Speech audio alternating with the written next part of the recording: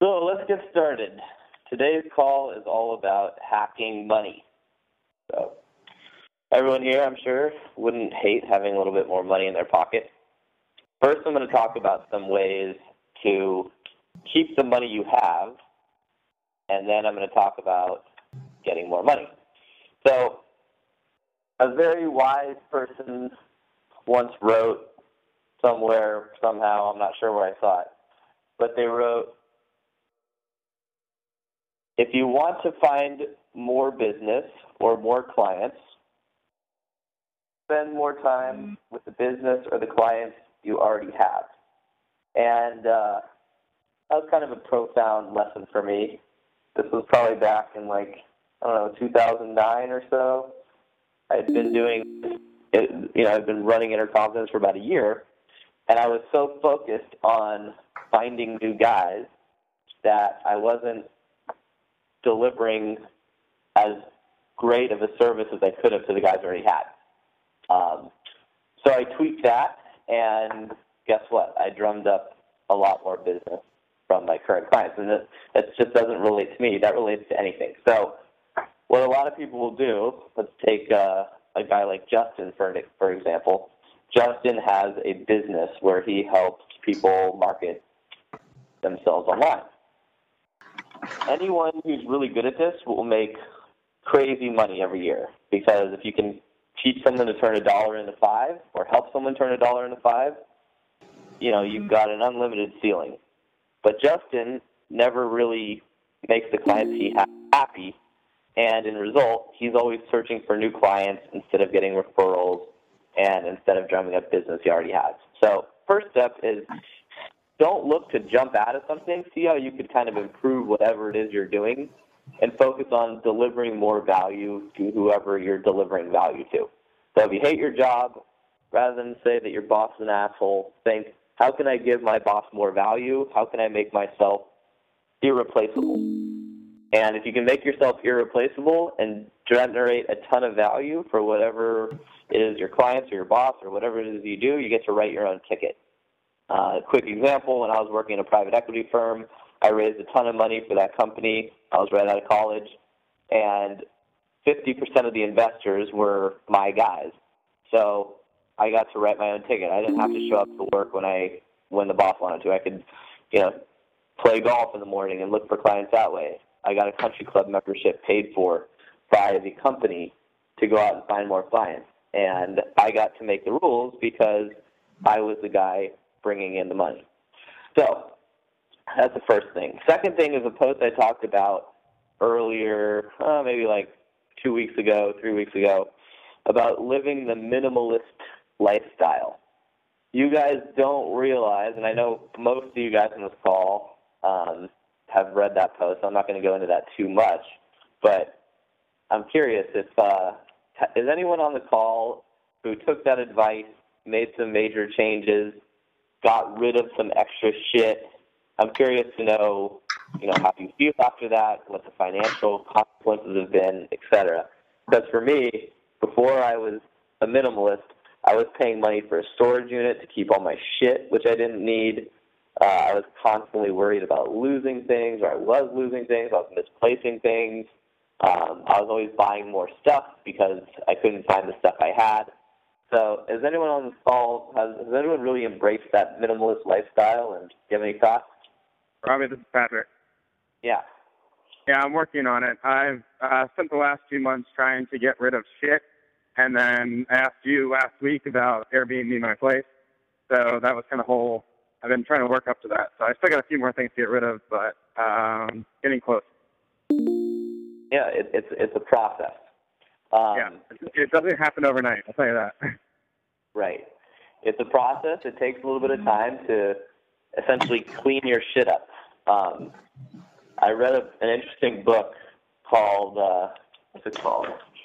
Got it right here in my backpack. Called Insanely Simple, The Obsession That Drives Apple's Success. And the whole book is on the premise that Apple started crushing, the phone industry, the music industry, the computer industry, by offering the most simple products out there. Like the iPhone It's got one button on the front of it and a couple on the side.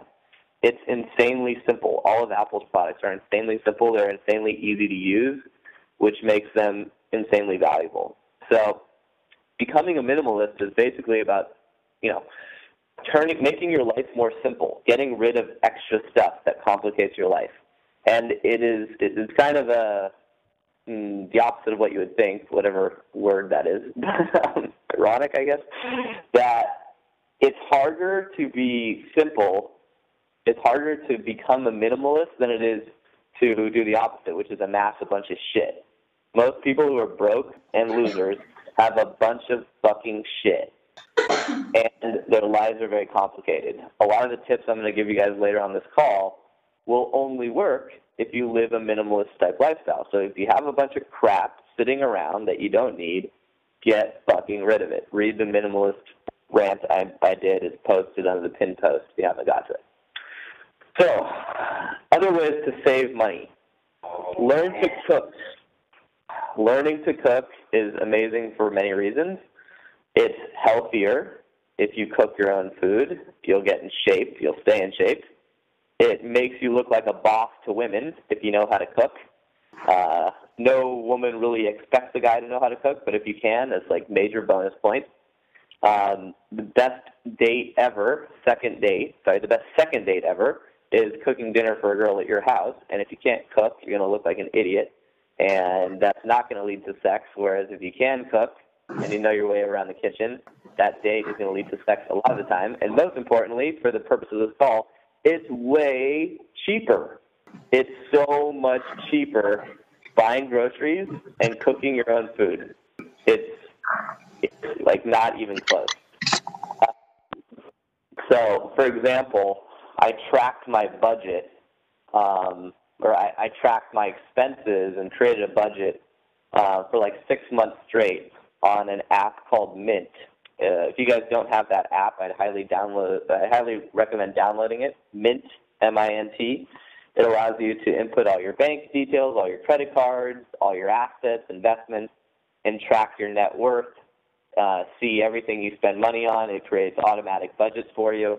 And I noticed that if on a month where I cooked versus a month where I just was too lazy to go to the grocery store and spent most of my time eating at like fast casual places or just grabbing stuff here and there from Starbucks or, Panera Bread, I spent double the amount of money on food than I did when I went to the grocery store, bought food, and cooked.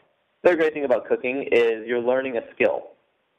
If you suck at cooking, if you can't follow a recipe, good luck trying to run a business or good luck doing just about anything. It's like retard 101 skills. But guess what? It can be hard. There's a lot of things going on with just following a simple recipe. You got to pay attention. You got to set timers so you don't burn the food. You got to be, present about what you're doing. So learn to cook. It's great. Next thing, always ask for discounts, no matter what. Asking for discounts is like an amazing hack. And I started doing this pretty much forever ago when I turned Jewish. So when I came out of the womb, I started asking for discounts. And I've saved so much money by simply asking to pay less. A great line to use when you ask for a discount. For example, I was picking up our Hamptons rental car, which we referred to as the rape van over the summer, and it was supposed to be $1,600 for that van. But it was a little bit dirty, and the guy who was renting it to me was like nice guy. He was joking around. So I was like, hey, man, did you actually hear it's a national give a discount to charming guys days named Robbie? Or it's national give a discount to charming guys named Robbie Day. And he cracked up. He was gay, so that helped too. I was kind of flirting with him a little bit. But I ended up getting a $400 discount on that rental car. He's like, you know what, because it's dirty and stuff, let me give you like 20% off. And then he gave me another 5% off just for like, for like a friend's code. So I'm like, 20% off, dude, come on, you can do a little more. Don't forget, it's give a discount day. So I was like, all right, 5 more. So I saved 25%. That's $400 on this rental van. You can do it with rental cars. You can do it when you're at stores. If you're at the front of the line at a grocery store, you can be like, hey, do you have any coupons I could use? Yeah, you're going to be that guy. Like, don't do it if there's a million people behind and everyone's, like, waiting for you to go. But if that's not the case, do it. Or, even if there are a million people waiting behind, whatever, they can wait. Ask for discounts. You will save shitloads of money. There's so many testimonials in the group. About once every, 6 months, I'll post a reminder saying, guys, ask for discounts on shit. And someone will come. $75. What's that? I said I saved $75 in that car rental because of your post, so thank you. Yeah. If you don't ask, you won't get it. Ask for discounts. Gary, I don't think he's on the call. This motherfucker is the king of discounts. I know Arthur's on the call, so Arthur, you know Gary. He gets discounts on everything. The guy gets more free shit than anyone I've ever met because he just asks, all right? And the more charming you are, the more likable you are, the better your social skills. You'll see a direct correlation between that and the discounts you get.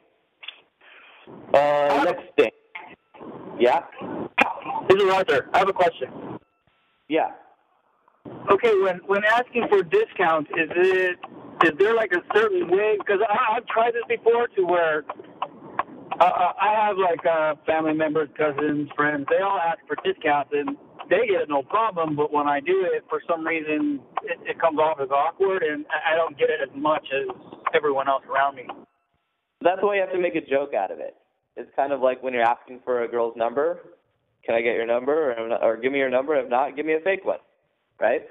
So, it eases the tension when you inject some humor. So that's why I said, anytime you want a discount, like let's say you're at, I don't know, you're at a ice cream shop. You can say like, hey, I don't know if you heard it or not, but it's Give a Free Ice Cream Cone to Arthur Day. That's today, October 16th, and my name's Arthur, so I think I'm entitled to this cone. What do you say? And they'll probably say no. And you can be like, all right, well, what about a discount? Come on, sorry, I got to be that guy. Make it a joke. Make it fun for them. People working in retail, cashiers, fucking hate life, right? Because everyone's a dick to them. Everyone's just like, give me, they're in a hurry. Let me pay for my shit and let me get out of here. So if you just joke with them and treat them like a human being, they'll be super inclined to give you a discount. So I have a feeling you're just not being funny about it. Gotcha. Good question. That's very important. When asking for discounts, make sure you give them a good reason and joke with them, all right? The next thing, so becoming a minimalist will also make your life a lot more susceptible to travel. Everyone likes to travel, see the world, do cool shit, or drum up business. There's a million and one reasons why you should travel, not the least of which being that the more traveled and worldly you are, the better you're going to do with foreign women, and the better you're going to do with locals as well. I can't tell you how many girls I've been able to hook up with from Europe because I've spent so much time there. If I meet a girl from Poland, I'll be like, oh, no way. Are you from Warsaw? Are you from Krakow? Are you from Wrocław? And they're like, how do you know how to pronounce, or it's Warszawa. How do you know how to pronounce the cities in Poland? No one knows how to pronounce those cities. I'm like, oh, I've been there a few times. And then we talked about Poland, and pretty soon they're naked. Traveling is a humongous value add, makes you look really attractive to women, and it's fun.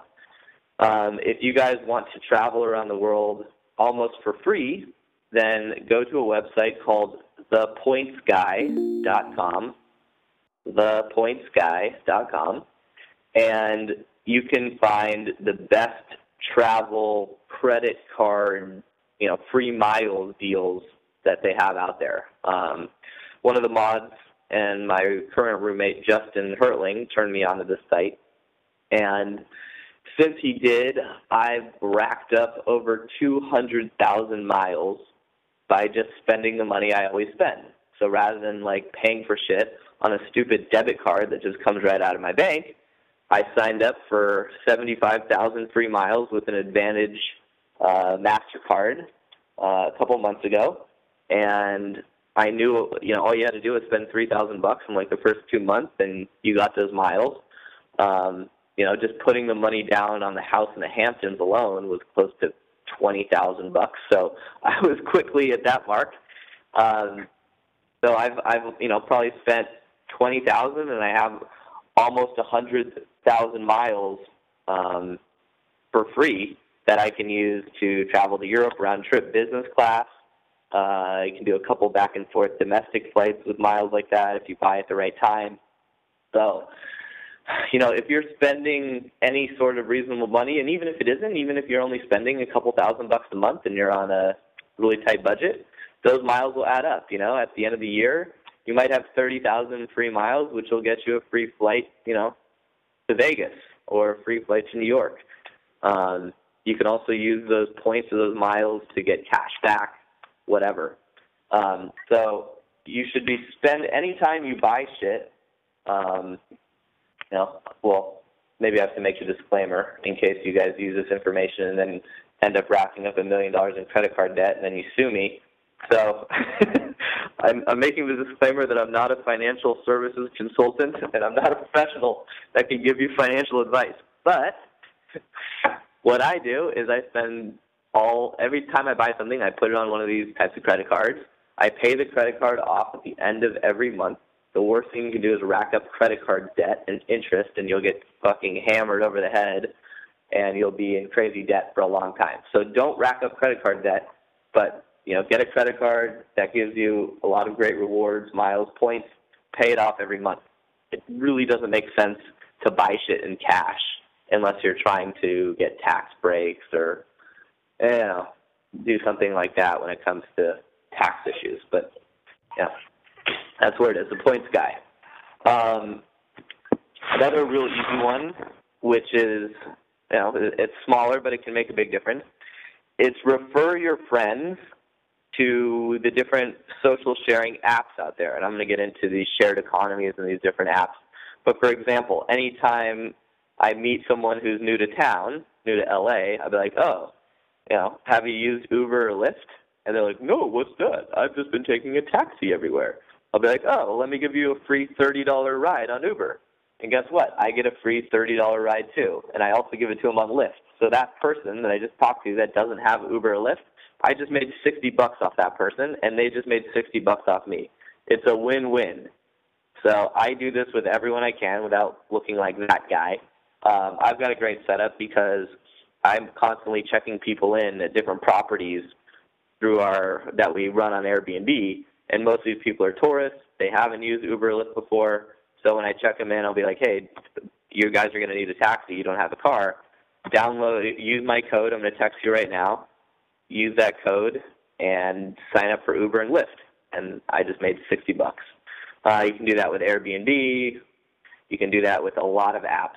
Any app, Relay Rides, any app that allows you to refer people will usually pay you for making that referral. So, get on that.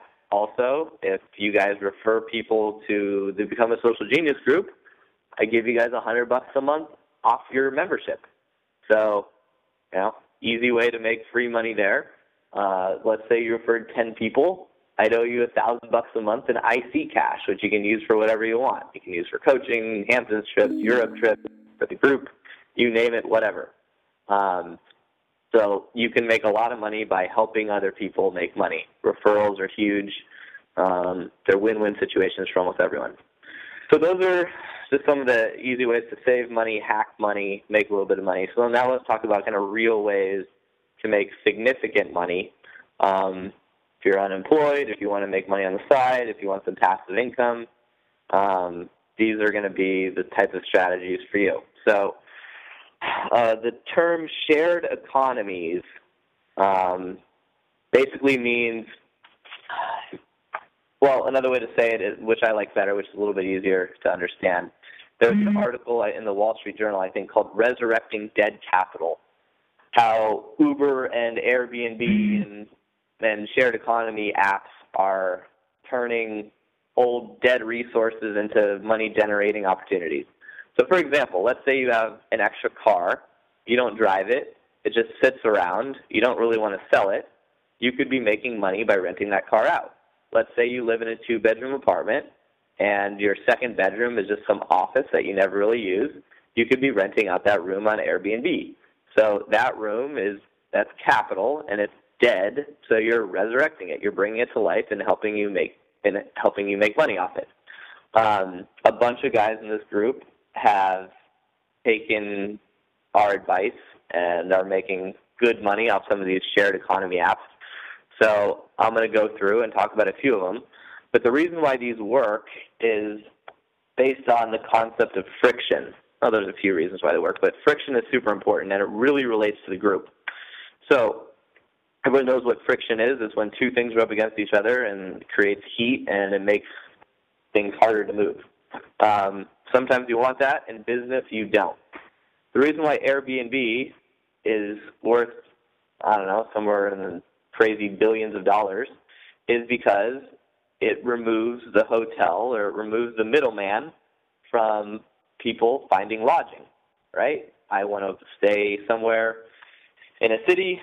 I want a house, but, I don't want to go through a hotel. I want cheaper rates. Well, I can get it straight from the owner who's got their place listed on Airbnb.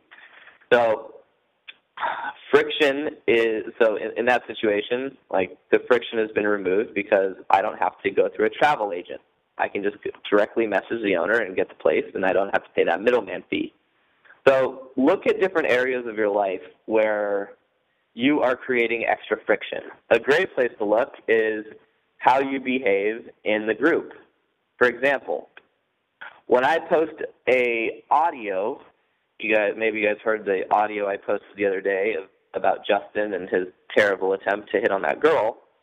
I know that there's no real easy way to post an audio file in the group. You can, and I'm not a computer geek, so I'm certainly no expert at coming up with creative ways, but I know that you either have to, put it in a Google Drive, or you can't post MP3s in the group, right? Facebook does not allow that function. You can post pictures and videos and text and other files like Word documents, but it's not easy to post audio. So what did I do? I went on iMovie. I figured, well, if I can add audio to a movie, I can certainly just make a movie that's pretty much just audio. So I put a blank screen, a piece of, a blank page with, I forget what I fucking wrote on it. But regardless, I put the audio behind it, and I made it into a movie, and I posted the movie so you guys wouldn't have to download something or click some link and get taken to another page. Even something small like that creates friction. If you can watch the movie straight off the group, more of you guys will watch it. So you guys need to be thinking about that when you post, when you make referrals to people. We talk about this a lot in the group. Don't be an asshole and make other people have to do work. If you want me to listen to an audio, turn it into a movie. Don't be an asshole and make me have to do more work, right? And if you guys did post audios before I mentioned this whole use iMovie and change it, don't worry, I'm not mad at you. But going forward, that should be noted. So anything you can do to make someone's life easier will result in them liking you more, business opportunities, and cash. The easier you can make someone's life, the more cash will come in. Next up, let's talk about some of these social sharing apps. And first things first, if you're living in Bumfuckville, Tennessee, or some small town bullshit place, most of these strategies aren't going to work for you. Opportunities occur where people are. So for the guys living in places like LA, New York, Miami, Chicago, Dallas, big metropolitan cities, these strategies will work almost 100%. I mean, either they're going to work really well or they're not going to work at all if you live in Bumblefuck, Texas. So if you do live in Bumblefuck, Texas, you better have a really good reason for living there. It's just as easy to be broke in LA or New York than it is to be broke in Santa Cruz. Right? You're either broke in Santa Cruz or you're broke in LA. Except in LA, there's opportunities. In New York, there's opportunities. There's people. There's social sharing apps. There's shared economies. So let's talk about the biggest one that most of the mods in this group and many of you guys have used. That's Airbnb. If you're on this call and you're like, what's Airbnb? Go kill yourself, because we've probably mentioned it in 8,000 posts. We have an entire side business created around it. Airbnb allows you to rent out your house. It also allows you to essentially become a landlord without owning anything. The way that we got involved with this, Jesse and I were traveling through Europe. He had heard of this site called Airbnb. Instead of staying at hotels, he was looking around, and we stayed in people's apartments, and we used Airbnb once in Budapest, for example.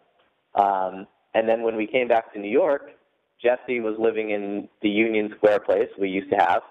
At the time, I was living with a girlfriend who's now my ex. And Jesse started Airbnb-ing out his Union Square apartment, paying $12,000 a month in rent, and was bringing in consistently $20,000 to $25,000 in Airbnb revenue. So he realized, wow, there's probably a business model here. I ended up moving into that place, and we were testing out that market. We were testing to see if it was a viable money-making opportunity. And then when we came out to LA, we got our first real official Airbnb place, which is our 5-bedroom place in West Hollywood that a lot of you guys who come out for any sort of workshops or boot camps have probably stayed at. It's right off Santa Monica Boulevard on Willoughby. It's a 5-bedroom place. We paid $5,800 a month for it, and that place consistently makes about $11,000 to $12,000 a month in rental revenue. So we lived there for 1 month with a live-in with Cameron and Ken. During that month, we bought the furniture, we set it up, we listed it on Airbnb, we got pictures taken, and then we moved out and turned it into a full-time vacation rental. We then moved to a place in Santa Monica, lived there for a month, furnished it, listed it, got the pictures taken, put it up on Airbnb, and then we moved to Hollywood for a month. Did it in Hollywood, went back to Santa Monica, did it in Santa Monica, did it in another place in Hollywood. And we basically just started amassing properties in this manner. We'd live there for a month, get the place ready, turn it into a full-time Airbnb. Now, if you own a place, obviously, and the local laws allow you to do this, then you have no problem. If you own a condo in West LA, no one can tell you whether or not you're allowed to sublet. However, if you rent a place, well, now you've got to deal with potential landlord situations. Does your landlord allow you to rent? Is he going to sublet? Is he going to catch you and evict you if you sublet? So there are some, things to consider there. Subletting or breaking a lease is not illegal. You're never going to go to jail for it, but it could cause financial consequences. So I'm not telling anyone to just start subletting their place. Make sure it's viable. Either make sure your landlord probably won't find out or get permission from your landlord. Just to give you guys an idea, almost every single place that we did not have permission from our landlord that we started Airbnb-ing, eventually they found out. The great thing about Airbnb is you can make back your investment typically in about 3 months, 4 months tops.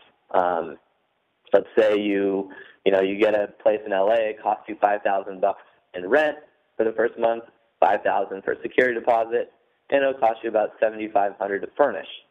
$10,000 if you make it really nice. So let's say, just for shits and giggles, your initial upfront investment is $20,000, and then you have to pay $5,000 per month going forward. Well, it'll take you probably for a place that's $5,000 a month, you'll probably just make $10,000 a month in revenue. So each month you'll make $5,000. So it'll take you 3 months or 4 months to make $20K back, and then you'll be even. I can't think of very many investment opportunities where you can be all profit by month 4 or 5. Airbnb is a very unique situation. I don't think it will be this profitable forever. And as we say in the Complete Man workshop, what do we say? I forgot the quote. Something about when times are good, hit it hard, or that was retarded. I shouldn't have gone with that quote. But basically, when times are good, take advantage, right? Don't let an opportunity sit there. It won't be around forever. So my guess is that in 3 or 4 years, the returns that are being, people are getting on Airbnb will be drastically lower as supply goes up because more people will see the opportunity. I can't predict the future, but that is my guess. So to give you guys an example, other guys in the group that have done this, Sherban, Jason, Amish. Jason got a place in Soho, a 3-bedroom place.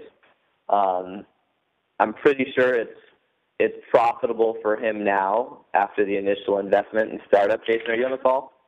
Yeah, what's up? Tell a quick story about your place, and to give you guys an idea, after Jesse and I and Josh and the other guys involved in this venture, started amassing properties, we also started handling the management for people, because it's not just as simple as listing your place on Airbnb and getting cash. You also have to check people in and out. You have to do cleanings. You have to know how to price the place. You got to know, different rates and when prices should be low and high, the seasons. There's a decent amount of work that goes into managing. So one thing that we offer, if someone wants to do this, we'll manage the place and take 25%. That way it's fully hands-off for you. Sherban's done this. Jason's done it. And there's a lot of mistakes that people are going to make, from the get-go, which can be really costly. Poor Sherban came to Europe. He came on the Euro trip last summer, and he got a booking reservation for his place in Santa Monica, which was going to pay for a substantial portion of his trip. But he he didn't realize that he needed to set the cancellation policy a certain way. And because he had no experience doing it before, the people canceled the day before. He was already in Europe, and he didn't get to keep any of that money. Had he set the cancellation policy to strict, they wouldn't have been allowed to cancel, or they could have, but he would have gotten the money anyways. So I can't tell you how many times, as an Airbnb user, I've booked places because they've got a flexible cancellation policy, because I know I can cancel for free a day before the reservation.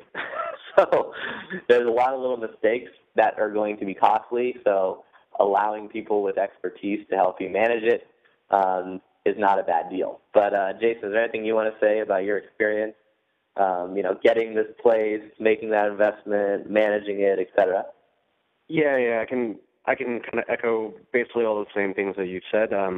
When I first got my place, I wasn't actually necessarily planning on Airbnb it. I was just wanting to move to the city, and I was moving with my brother. And then he eventually moved back home, and we couldn't really find a third roommate that we liked. So I was like, fuck it, let's just Airbnb it for a while. And I didn't know, how exactly to get it ready for the pictures. I didn't realize how important those were. I didn't realize how important, a lot of the descriptions were. But I did, eventually, I just, hired you guys, Rental Ninjas, to handle it. And it's been pretty hands-off for me since then. There's been, a few times where I've had to go over the place to fix something or handle, the landlords or something like that. But, yeah, I mean, the 25% seems pretty high, but if you think about it, you were saying 4 months. In New York, it's a little bit different because you usually have to pay a broker fee. So you're probably looking at 5 months. And then with Rental Ninjas, say take about 25%, you're looking at 10 months recouping, which is still probably the fastest I've ever heard of something recouping. So it's still pretty good. So I've been pretty happy with it. And now I'm pulling in about $225 to $3,000 a month. So recently. $3,000 a month doing nothing, right? Yeah, essentially nothing. Yeah. Not bad. So I told a lot of you guys when you joined the group, trust me, we'll have some strategies that will pay for this membership many times over. So if Jason's paying $350 a month and he's making $3,000 a month off an idea he got from here, well, not a bad deal. And what's that? I was going to add also that, I've been talking to Patrick and James and some of my friends, and now we're thinking about pooling money to go into more properties. So it's definitely a snowball effect too. So it's definitely paid for a lot of the membership by itself. So, example, a bunch of you guys, even if everyone were to pony up $500, if 10 of you guys pony up $500 or 20 of you guys pony up $500, you got $5,000 or $10,000, and you guys could all go in on a place together. You obviously won't make as much every month, but it'll be profitable. And it's, if anyone's read the book Rich Dad, Poor Dad, his number one strategy, I remember reading that book when I was 20, the number one strategy is invest in rental and cash-flowing, income-generating properties. So he says the difference between an asset and a liability is a liability takes money out of your pocket every month. Most people think your home that you have a mortgage on is an asset. Well, guess what? It's not. It's a liability because you're paying money out of pocket every month. Sure, you're getting something for that. You're getting to live there, but that is a liability, okay? A rental property that you don't live in that cash flows positively every month, that's an asset. And if you own it, every month your equity stake, is going up and up and up. And at the end of that time, let's say you buy a place. I think that's what Shaban's doing. He's looking to buy a place in Santa Monica, or he already bought it. He could Airbnb it full time, which would pay for his mortgage and put cash in his pocket. And renters are basically paying that mortgage and giving him free equity in his home. So after his 30-year mortgage is up, or if he decides to sell it before then, he'll have made money and gotten a free house for a small down payment. So if you have some capital to play with, this is a great strategy. If you don't, you could always use the information to pool capital together of friends that you have that have money. Anytime you find a good idea and you can bring money to the table, there's usually a marriage there. So that's Airbnb. Jason asked a question, I'll address that now in the group. He said, how do you guys manage properties from a different city? I'm thinking of the next place to get in LA or something, but not sure you guys handle the weird things that you need to be in person for, like talking with landlords and such. So, for example, I've got 10 leases in Miami, right? And my name is on those leases. I don't do any of the management. Obviously, our company that I'm an equity shareholder in, CHSS, the company Jesse and I started, and Dan and Josh is CEO of, it manages those properties. But we've got Maddie, who's a guy in the group. You guys know Maddie. We gave Maddie a job. He came down to intern for us, helped us set up a bunch of these places in Miami. And then he got a full-time job. Now he runs all those places in Miami. So he lives for free, bounces around between all those different properties when they're not, when there's always at least one open where he stays. We also have a model house down there, so he gets to party with the models. And he manages those places. He cleans them. He checks people in and out, deals with maintenance issues. So, I'm kind of going off on a tangent here, but a lot of guys, TJ, Robert, Maddie, started, interning for us, and they were offered full-time positions. Robert just moved up to San Francisco to help out the hotel we have. So if anyone wants internship opportunities, don't hesitate to ask. And if you want to have places in a different city, you need someone on the ground to manage them. But, that's the easy answer to the question, pretty much all you need to do. So next up is relay rides. Relay rides is identical to Airbnb. Instead of renting out houses, you're renting out cars. What's cool about relay rides is you never have to deal with landlords. You can buy a used car or a new car and pay them, obviously, you can lease it, you can buy it, whatever your, monthly, whatever your, whatever you're paying monthly for it, you can make the difference. It's an arbitrage situation. It's like Airbnb, between what you pay every month and what you make in rental revenues. So, for example, I have a 2006 Infiniti G35. Had the car since graduating college. It's now got 93,000 miles on it, and it's also pretty much a full-time rental. Whenever someone inquires about it, I've got a listing up on Relay Rides. They want to rent out the car. They show up. They pay through the site. The site takes care of all insurance. If they damage the car, the site will pay for it. Their insurance company will pay for it. It's all legit. I own the car. So, I am basically allowing people to put miles on it in exchange for that rental revenue. That's an example of if you own a car. Let's say you want to just buy a car or lease a car in order to, make money off relay rides as a investment opportunity. So what I did was I went to Toyota of Hollywood. I leased a Prius for $320 a month, and I consistently bring in about $600 in rental revenue from the Prius. I found that Toyota Highlanders, people really need cars that carry a lot of people when they're traveling. So I leased a couple Highlanders at $405 a month and $530 a month. And those suckers consistently bring in closer to $900 to $1,000 a month in income. The maintenance on those is pretty minimal. If you have a lease, then usually the dealership takes care of all oil changes, mechanical failures, anything that goes wrong. You could also buy a used car. You could buy a used Prius for probably about $10,000 for 2010, 2011. Go to a local credit union.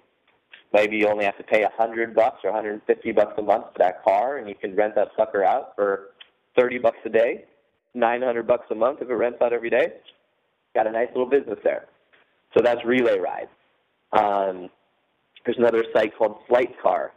Flight Car is a service that allows you to park your car at the airport for free. In exchange, they will rent it out for you and give you a small cut. It's pretty minimal. It's like 10 cents a mile or 20 cents a mile if you have a nice car, but it's better than paying $30 a day for parking at LAX or JFK. Instead, if you're gone for a week, you'll make about $40 instead of paying 30 times 7, 210. So that's a $250 swing you just made by leaving your car at Flight Car. If you want to get really fancy pants and tricky, it's a little nifty move I pulled. I realized, well, when I'm traveling, I'd like to be able to rent my car on Relay Rides, but if I'm not going to be there to do to get it cleaned and do the check-in and check-out, it doesn't really make a whole lot of sense for me to pay someone else to do it because it just really cuts into my profit. I was like, wait a second, I could just drop off the car at the airport. I'll save money on a cab or an Uber by being able to take my car, leave it at Flight Car, and what Flight Car does, they just want to know when you're going to be back. And you can tell them, hey, I got a one-way ticket. I'm not sure when I'm coming back. You can rent out my car for the next 3 days. Then I sat there and I waited for inquiries to come in on Relay Rides, and guess what? One came in for the third day I was gone. I called Flight Car. I'm like, hey, my plans changed. I'm coming back early. I need to have my car available, in a couple of days from now. And they wash your car for free as well. So they said, sure, no problem. I said, actually, my friend's going to be picking it up by the name of Mr. McSmeggerson. Mr. McSmeggerson was not actually my friend, just a random dude who's renting my car through Relay Rides. That person wanted to pick up a car from the airport, so it was even more convenient for him. Relay Rides picked him up from Flight Car picked him up from the terminal, drove him to the lot, handed him my washed car, and I got free parking, free wash, free check-in, and also made the profit on Relay Rides. So I used Flight Car in conjunction with Relay Rides, and I'm pretty proud of myself for that nifty move.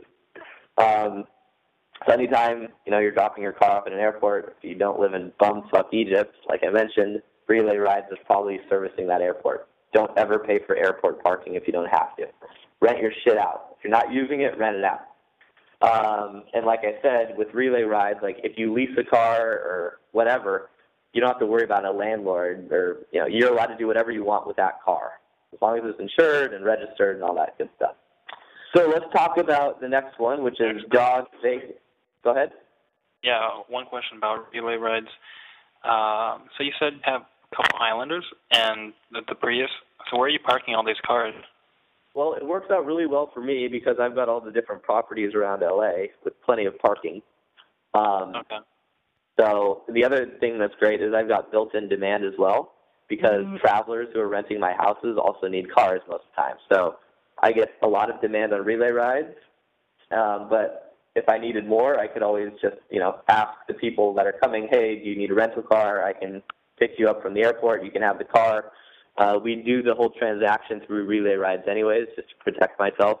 It'd be a really dumb idea to, rent a car to someone that you don't know and have them go out and crash it, and then they fuck off. Your insurance might not cover the damage. You'd be out the deductible, and God forbid they killed somebody, you could be liable in a lawsuit. So make sure if you're going to rent, same thing for your house. Like if you're going to rent out your house, sites like Airbnb and Relay Rides are really, really awesome because they provide insurance and protection in case of a black swan type of event. Okay. So something like that, that could ruin your life, right? But if you do it legit through a site like this that offers protection, you're good to go. All right, cool. Thanks. Yeah. Moving along, the next site is called Dog Vacay.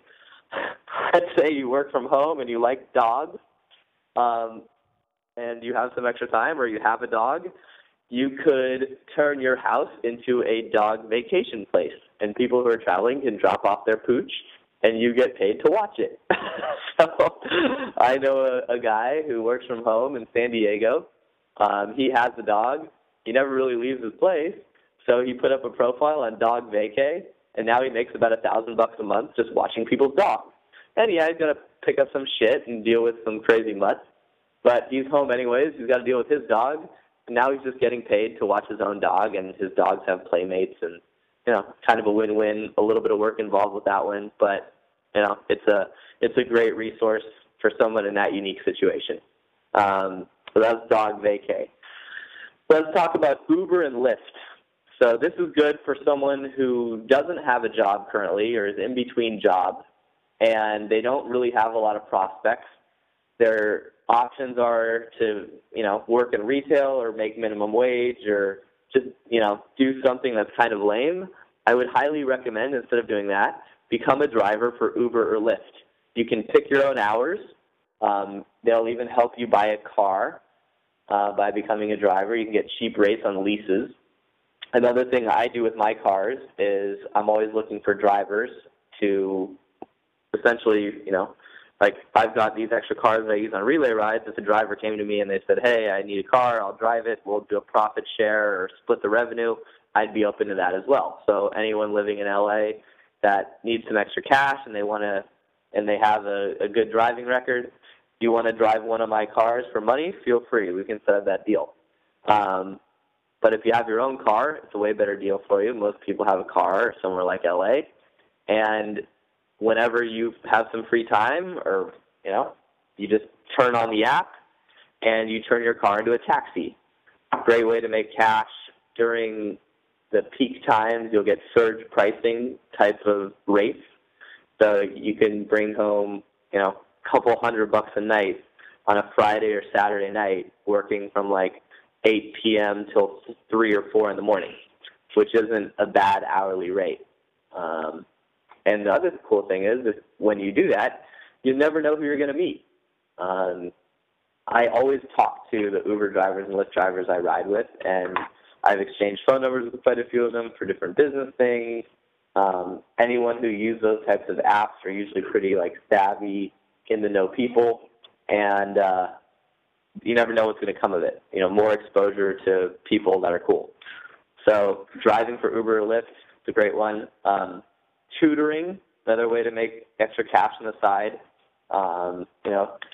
Pretty much anyone can tutor high school math or, other topics in high school, physics or chemistry if you have a background in that.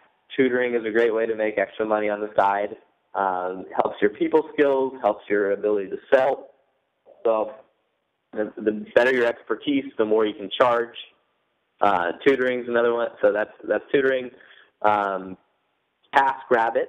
So TaskRabbit is basically a site where you can post a profile, and anyone who needs odd random tasks done, you can do those tasks for them. So if you have a very specific skill, you can charge more. Like if you're a great carpenter and someone moves into a house and they need some carpentry work done, they can go on TaskRabbit and look for people that are skilled in carpentry, and you can get jobs that way. A guy by the name of Andre, living in New York, was looking for jobs on TaskRabbit, and he came across Jesse. Jesse needed someone to do cleanings and check-ins at the Union Square place we had, and Andre signed up for the gig. Andre ended up becoming the essentially manager of like 9 of our places in New York. So that one little gig that he did a couple of days a week, checking in people, turned into a pretty big operation. He had people working under him. He was making enough managing all those places where he didn't have to clean anymore. So you never know what will happen from a site like TaskRabbit. It doesn't hurt to have a profile up there if you have some skills. If you've got a truck, you can haul shit around. If you're good at, certain things, deliveries, whatever, it's not a bad idea to have a profile up there. Great way to make money on the side. And the last one that I'll talk about, which is real simple, if you're trying to, improve your minimalist lifestyle, sell shit you don't need on eBay. If you get really good at selling shit on eBay, then you can probably make money selling shit for your friends. Enroll your friends in becoming minimalist and then sell their shit. Now, these strategies shouldn't really be used for people who have a job. Like, for example, for me, it only makes sense to engage in these activities if the return is high enough. The idea of opportunity cost is really important to understand. So just because I can make a little bit of money renting another car on Relay Ride doesn't mean it's a good idea, because every hour I put into that is an hour that I have to take away from IC or Airbnb. And you only have so many rooms for, jelly beans in your jelly bean jar. So, if you already have a job and you're making good money, make sure that the income-generating things you're doing will create passive income versus something you're going to have to work for and invest your time in. All right? So those are all of the different ways. There's probably more that I forgot. Any questions on any of that so far?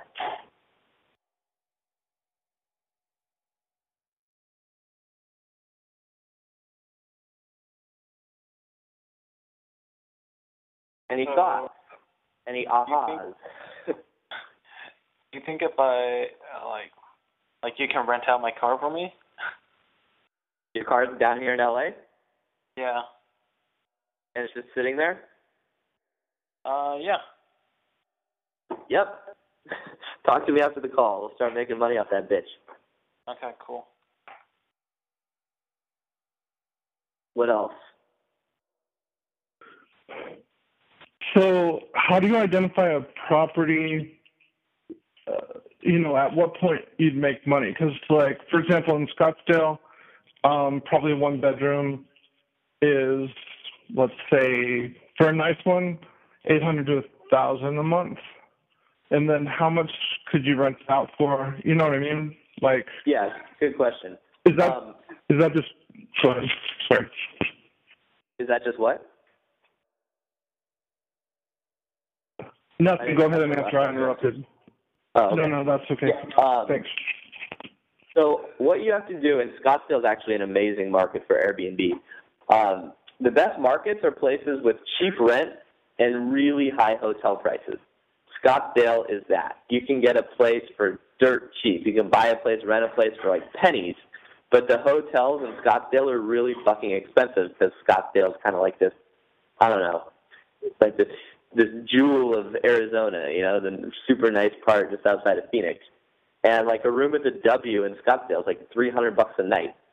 So typically, you compare the quality of your place to a hotel.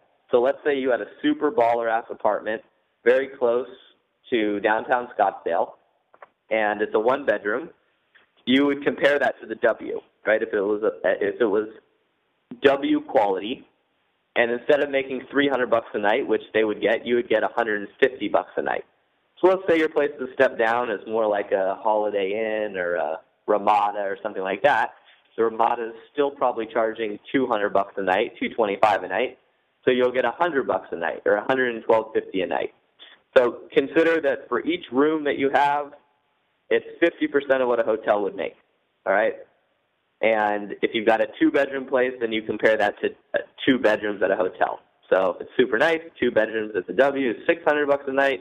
You would charge $300 a night. Wow, that's awesome. And so, like, how will experience only tell you how often your room gets rented out, or are there statistics on in your area rooms are rented out at this often at this price or whatever? So anyone can set up a profile on Airbnb, even if you don't have a place. What I actually did recently, I wanted to test the market in Budapest. So I put up a listing of a place in Budapest. Found some pictures on Google Images, pinned what neighborhood it was in. You don't have to put the exact address, or you can, you can just make one up. You can say it's 157 blah, blah, blah, blah street. Put up some pictures, put up some rates, and you can see what sort of demand you'll get. People, if you're priced right, your pictures are good, and everything's set up correctly, you'll start getting inquiries from travelers, and they'll say, hey, I want to book your place. Here's my $1,000 payment. And then you can just say, oh, sorry, the place isn't ready, decline the booking, but you would have gotten that. So it's free to test. So everyone, if they're considering doing this, you should test, put up a place. We always put up our listings even before we have the place, just so we can get bookings in there immediately.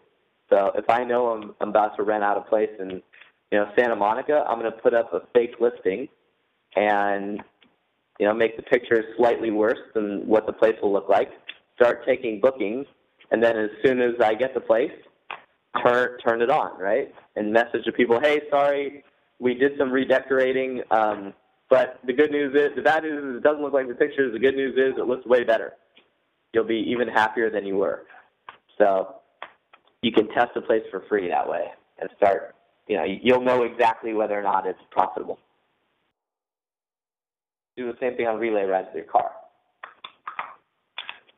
So, Robert, first thing I want you to do, well, actually, I'm going to put your profile on mine. Because the other thing that's important about, like, for example, let's say Patrick wanted to go in on a place with Jason in New York and put it on Airbnb. They should use Jason's profile because Jason already has, 50 positive reviews. And the reviews are very important on these sharing sites, these shared economy apps, because that's the only way to trust whether or not the place is legit. There's a lot of scammers out there, so reviews are super important. Other questions?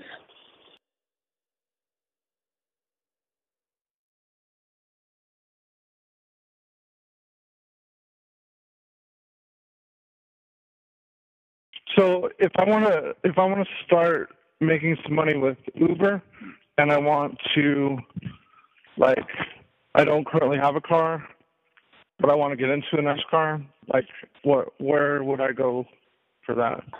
Go to partners.uber.com. Partners.uber.com. And it'll have everything Thank you. in there. Yeah. Cool. Thank you very much. Cool. What else you guys got? Other questions? Okay.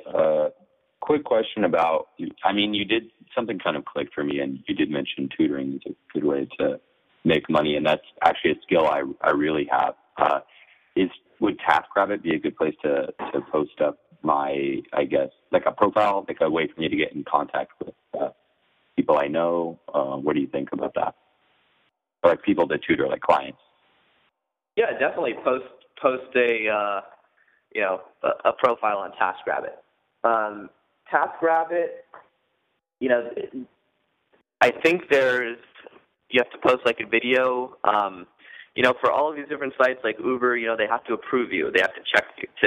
They do a background check. They make sure you're not a felon and all that good stuff.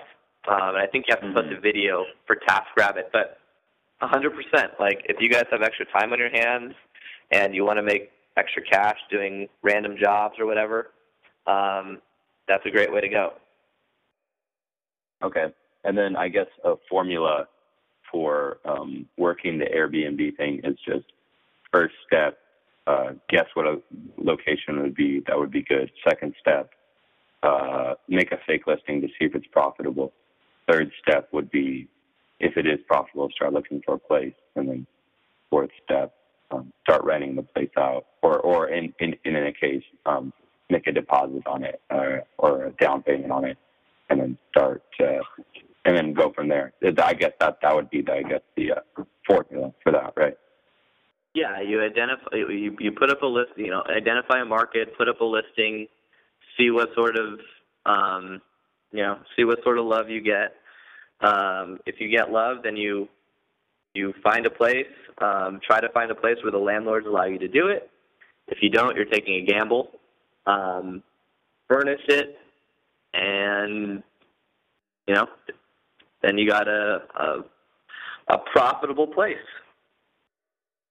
Okay, so that would be something you would talk about with a landlord beforehand. If you don't want to gamble, if you want to make sure you talk to them beforehand and say, hey, it depends on the deal, right? If you can find an insane deal, like let's say I found a 3-bedroom place in Santa Monica for $4,000 a month, that was nice. Yeah. And his attitude was like, no way you can Airbnb this place. And the way to broach that subject, like, if what you could do is you could have someone else call, or have your sister call and be like, hey, I'm interested in your place, but I travel a lot, and when I'm traveling, I'd hate for the place to just sit empty where when I pay rent. It'd be great if I could sublet it out, a few times here and there every month. Would that be okay? And if he's like, you mean like Airbnb? Definitely not. Definitely not. No way. Then you would say, right, then that landlord's not going to be very friendly towards it, but then you can still maybe go ahead with it, because odds are he's not going to catch you for a few months. And like Genevieve and I got a place up in San Francisco. We ran it for 3 months. They caught us. We had to vacate the place, but we made a shitload of money in that 3 months, so it was still worth it. Okay. That was a place she already had with her mom. So. Hey, Robbie, can I ask a quick question? Yeah. Without prying too much, like you say, a shitload, can you kind of quantify a shitload of money on a place in San Francisco?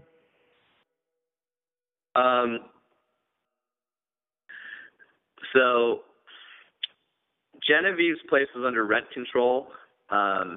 It was a 2-bedroom place, and we were paying like $1,800 a month for it, and we were renting it out for like $7,000 a month on Airbnb.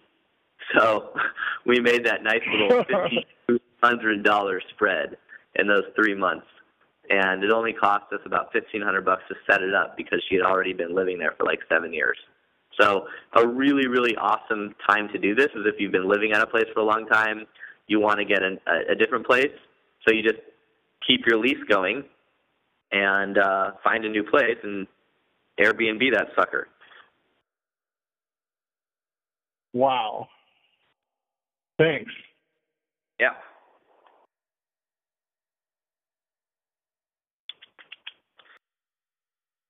Well, there's a few things I didn't get to on this call, which we'll have to save for another time. I wanted to talk about starting a business, niche marketing, some of that stuff. We'll talk about that next time, but I don't have time to go into it now. But other questions on these shared economies, ways to save money, ways to make money. I can't imagine there's anyone listening to this call that can at least, everyone can use the discounts thing, right?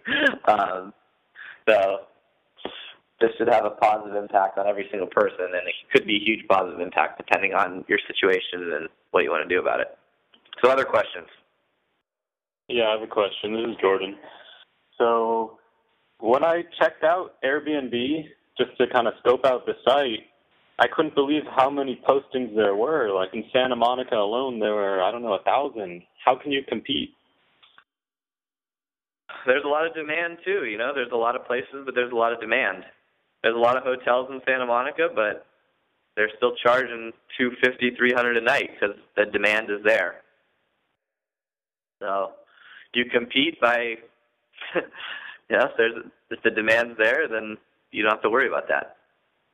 The demand goes down, you're going to have to lower prices, and eventually as the supply increases, the price will decrease as well. So that's bad news. That's why Airbnb may be, insanely profitable for the next year or two, Could be 6 months, it could be 10 years, but I think eventually the huge returns that are available now will be, something of the past.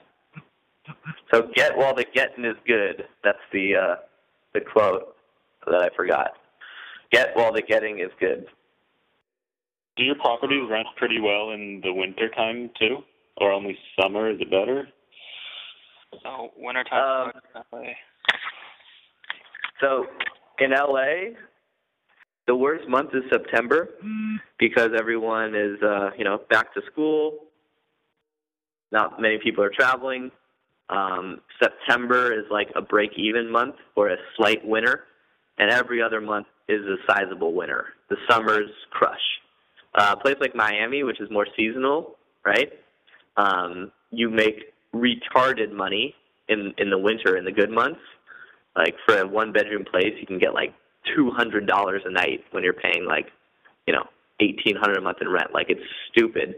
But then in like June, July, August, September, when it's hot and humid as balls, you're losing money. But overall, for the year, it's a big winner. New York, pretty much, maybe January and February a little slow, but even those months you're still making money if you have reviews. So, the demand is there for sure.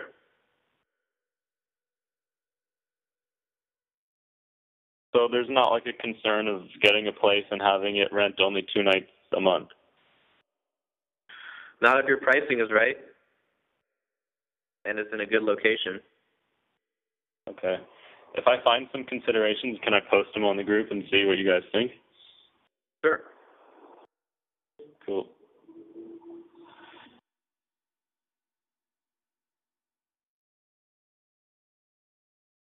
Hey, Robbie, Rui wants to ask, are the points accumulated on the points guy valid indefinitely? Sorry, what's that? Rui, I guess he's having trouble with his phone, but he said, are the points accumulated on the points guy valid indefinitely? You have to check with each different credit card. You just have to check to see if the points expire or not. Most points do not. And make sure, if you get a card with points, you pick one that does not expire. Good question.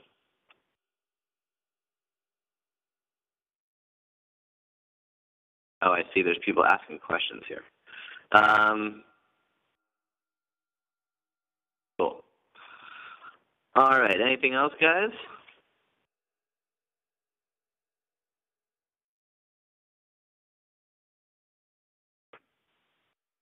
Going once.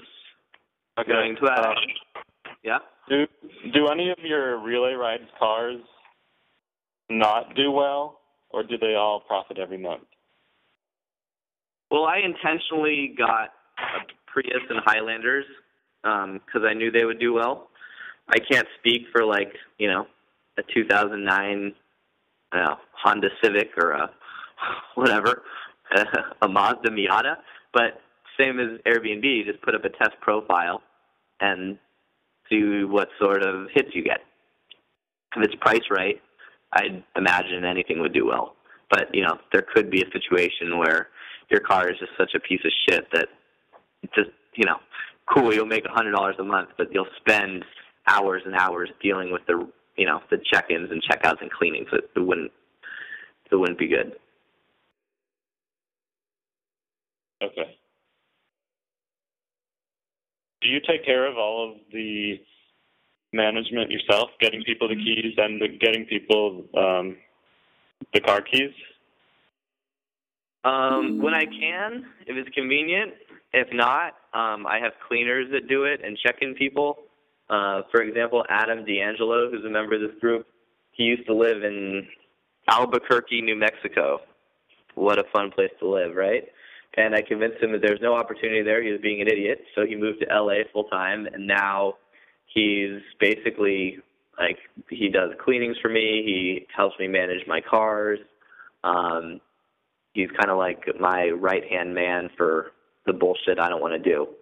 And he's also working as a photographer out here, which he was doing there. So it's a better lifestyle for him. Gotcha. All right, guys. Well, I got to run. If you have more questions, please post them in the group, and we can do more. About similar. We can talk about this stuff next week on the call, or talk about it in the group. So, hope you guys got a lot of good info, and I will talk to y'all soon.